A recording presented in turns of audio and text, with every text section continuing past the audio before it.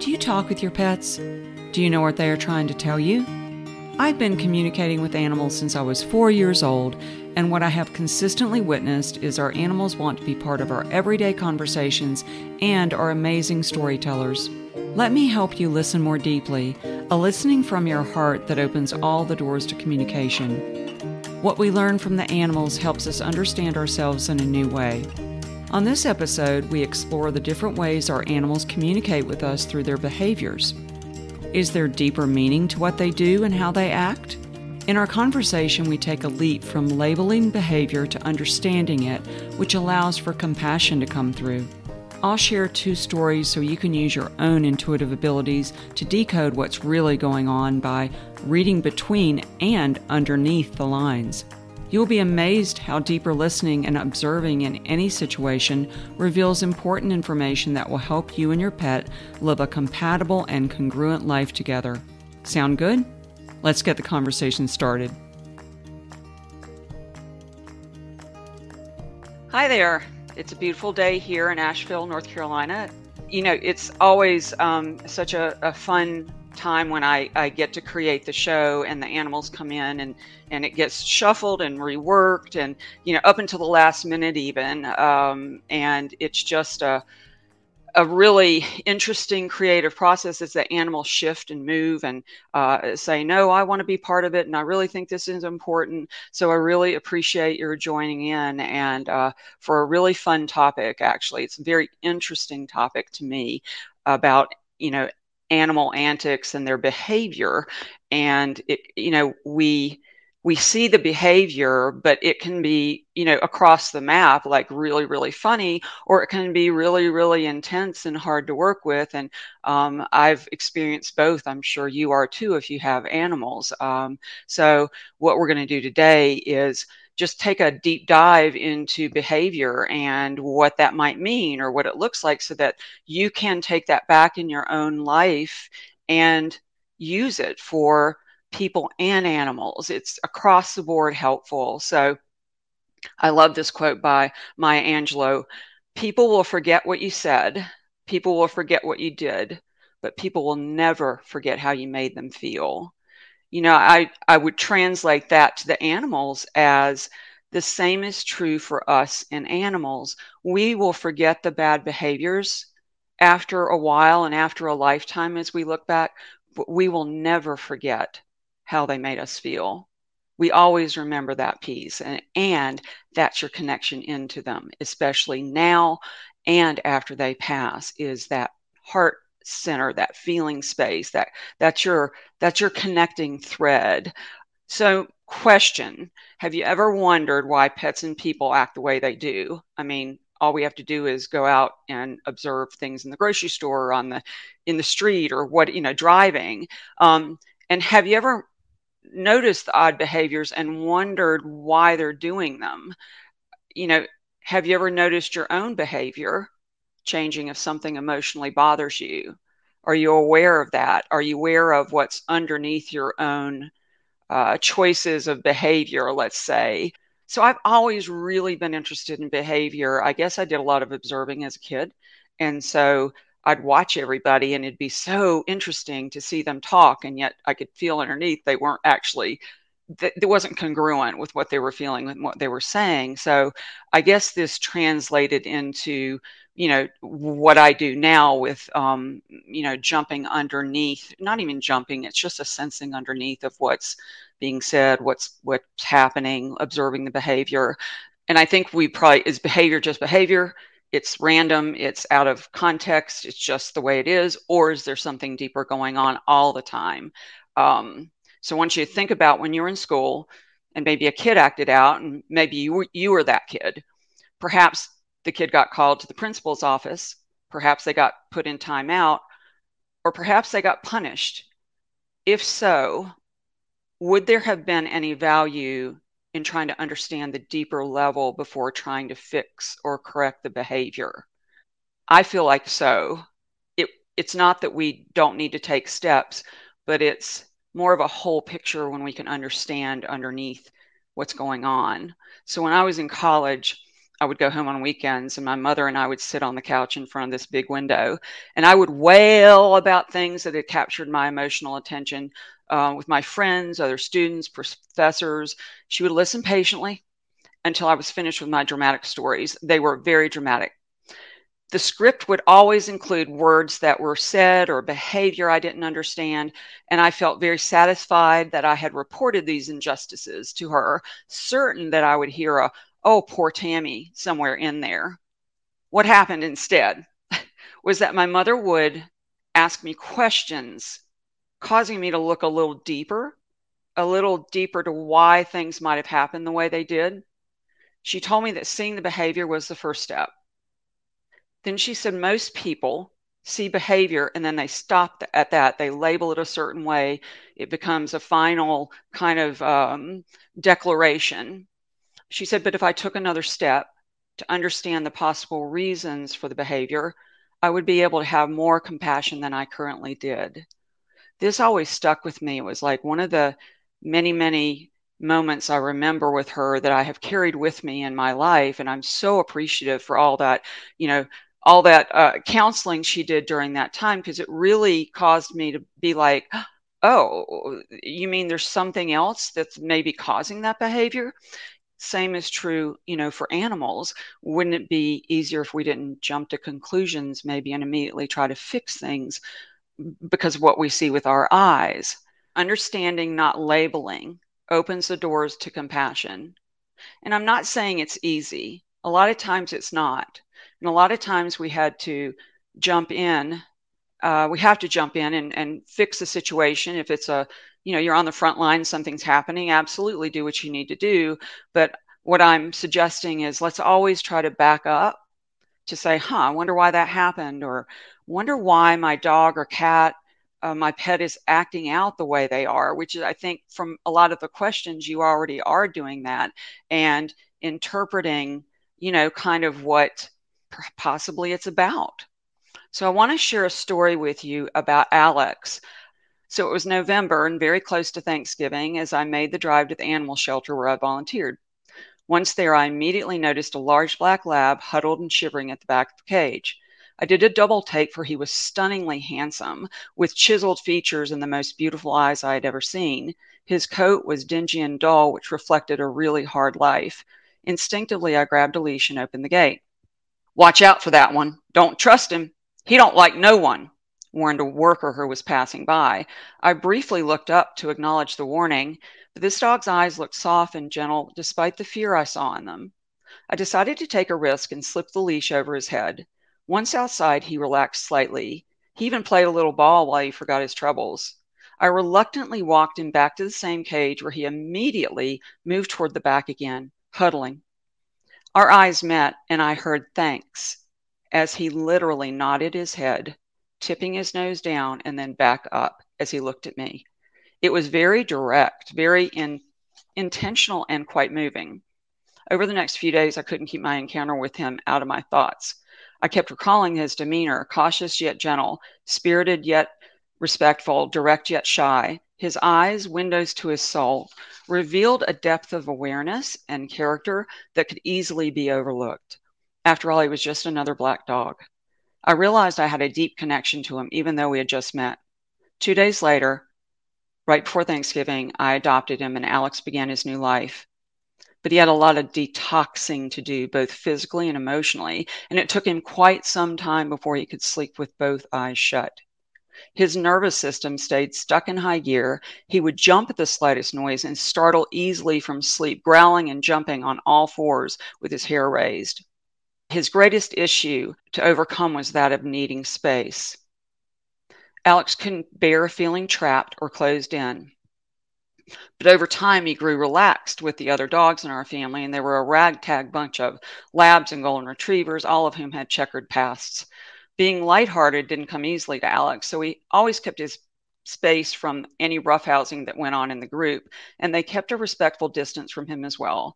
Because of this, he became a loner, taking long walks by himself, and I always felt Alex had a lot of bottled up memories and emotions, ones that he kept tucked far away because they were too painful to feel. I wondered if his shadow side would erupt one day, triggered by something that had meaning only for Alex. Often I would remember that worker's warning.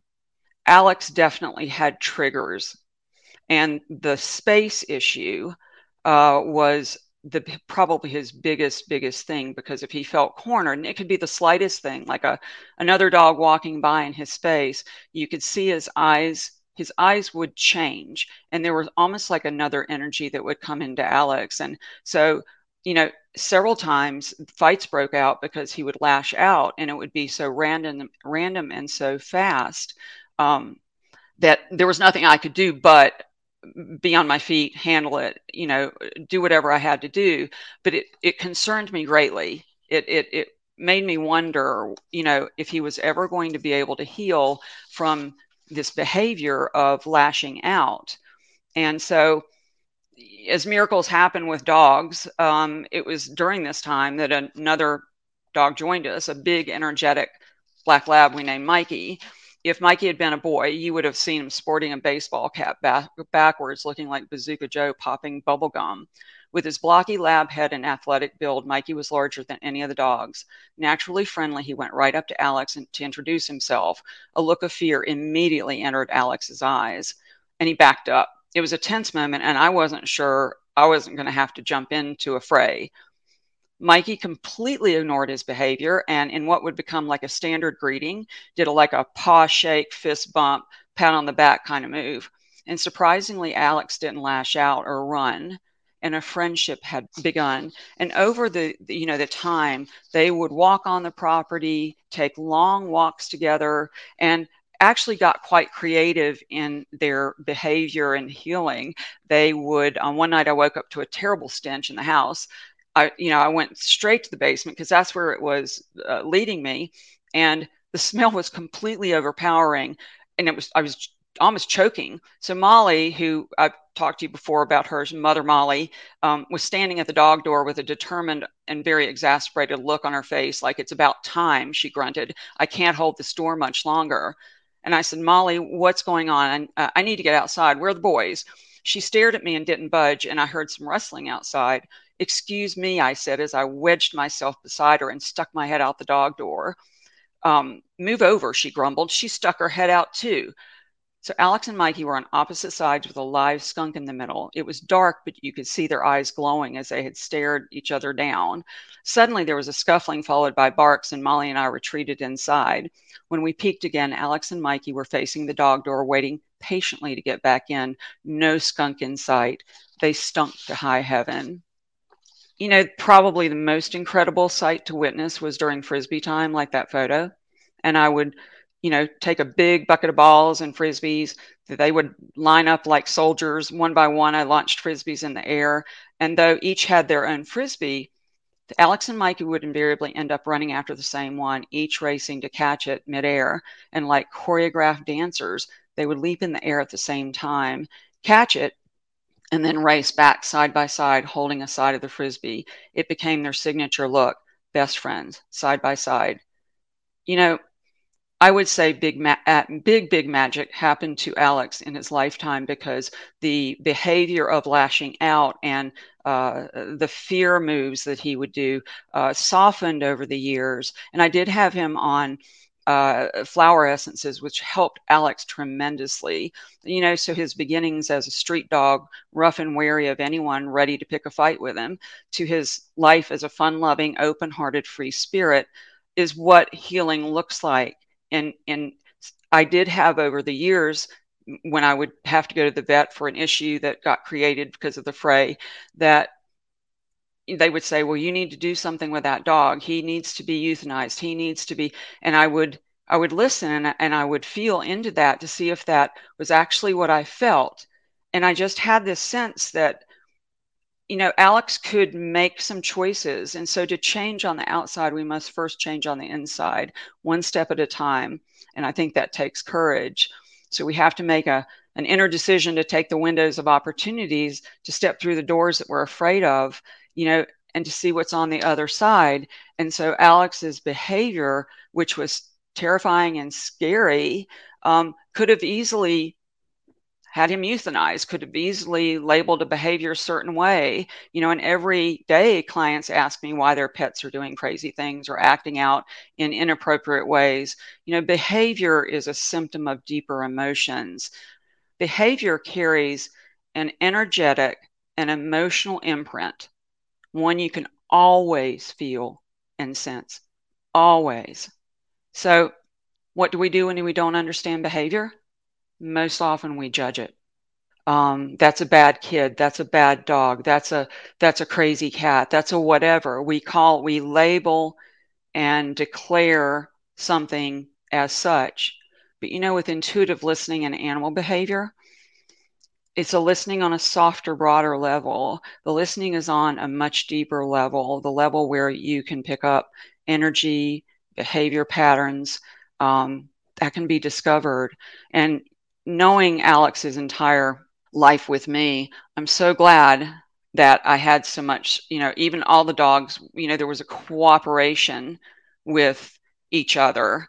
And, Molly mothered them all and then would tattle on them. And so it was a very beautiful way they all connected, even with the eruptions that would be so intense and so fast and actually so scary. So this was literally a Zoom session that I had with a mom and her two pets, Olivia and Barney. This is actually something that we talked about. So it's all like they came to Dr. T's office and they all had their like grievances, and they were all like ready, like I was with my mother, to report everybody who had been mean to me, and they're doing this and that. So she came, and before I could feel the tension. And the mom started talking, and she said, Olivia won't stay off the couch. It's an extremely expensive couch, and I'm here to tell you my husband is not happy about it. I looked over, and they were all in the Zoom room so I could see everybody. I look over to see Olivia all but filing her nails, totally not caring what was said about her, almost like an eye roll. And she says, and don't get me started on Barney. She was very exasperated. Barney, she continued, peed on my shoes this morning, and it's just not acceptable. I looked over at Barney, and he was actually snoring in the corner, oblivious to the grievance being filed against him. So what I did is and as I'm doing things, I like to share this with you so you could do it in your own life. What I did is I listened to each story, each grievance.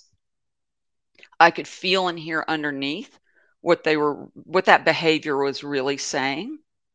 So if you want to play for a minute, I'd like to put this out so that you give this some thought yourself. If you're looking at this situation with the people that came, the animals that came, what's the energy of the behavior that you think? And you may want to, just if you have a pen and paper, as always, best to do that on my show. You could put Mom, Olivia, Barney, and then what's the energy of Mom? What emotions does her behavior reveal? And what words would you use to describe it? Can you feel underneath the behavior to understand what might really be going on? If you don't mind, and you can take a minute or so, jot down something and share it with me in the comments, because we all have intuitive ability, and I'm so appreciative when you put things in the comments. You're so aware yourself. So let's consider, what is the energy of the mom, would you say, if you had to put a word to it? Olivia, with her behavior of sitting on the sofa, of Barney, who apparently decided to pee on her shoes. Understandably, a problem, right? We would all be like, ooh, like, what are you doing? So notice the behavior, but pay even more attention to the energy and emotions underneath. Have a curious mind to discover what's there. Have a don't know mind. Feel, don't think. Get out of your head, because that's where the information is. And so, I agree. And, I had written down some things for Mom, frustrated. She's overwhelmed, feeling unheard. And the other piece was, did you pick up her concern about the husband.